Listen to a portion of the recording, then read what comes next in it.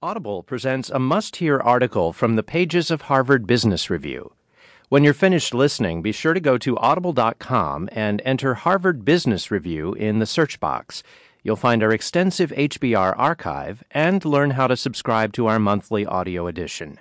Now, in this month's cover story, How Successful Managers Think, Roger Martin looks beyond the actions of great leaders.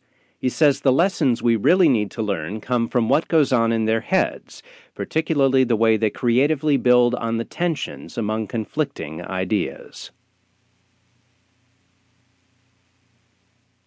We are drawn to the stories of effective leaders in action. Their decisiveness invigorates us. The events that unfold from their bold moves, often culminating in successful outcomes, make for gripping narratives. Perhaps most important, we turn to accounts of their deeds for lessons that we can apply in our own careers.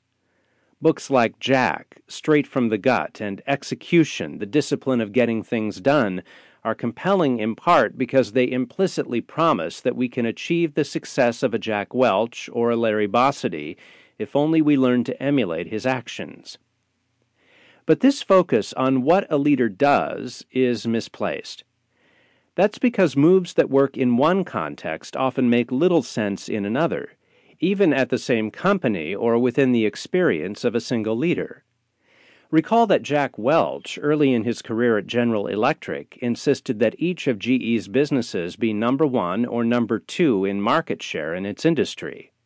Years later, he insisted that those same businesses define their markets so that their share was no greater than 10%, thereby forcing managers to look for opportunities beyond the confines of a narrowly conceived market. Trying to learn from what Jack Welch did invites confusion and incoherence because he pursued, wisely I might add, diametrically opposed courses at different points in his career and in GE's history. So where do we look for lessons? A more productive, though more difficult approach is to focus on how a leader thinks, that is, to examine the antecedent of doing or the ways in which leaders' cognitive processes produce their actions. I've spent the past 15 years, first as a management consultant and now as the dean of a business school, studying leaders with exemplary records. Over the past 6 years, I have interviewed more than 50 such leaders, some for as long as 8 hours, and found that most of them share a somewhat unusual trait.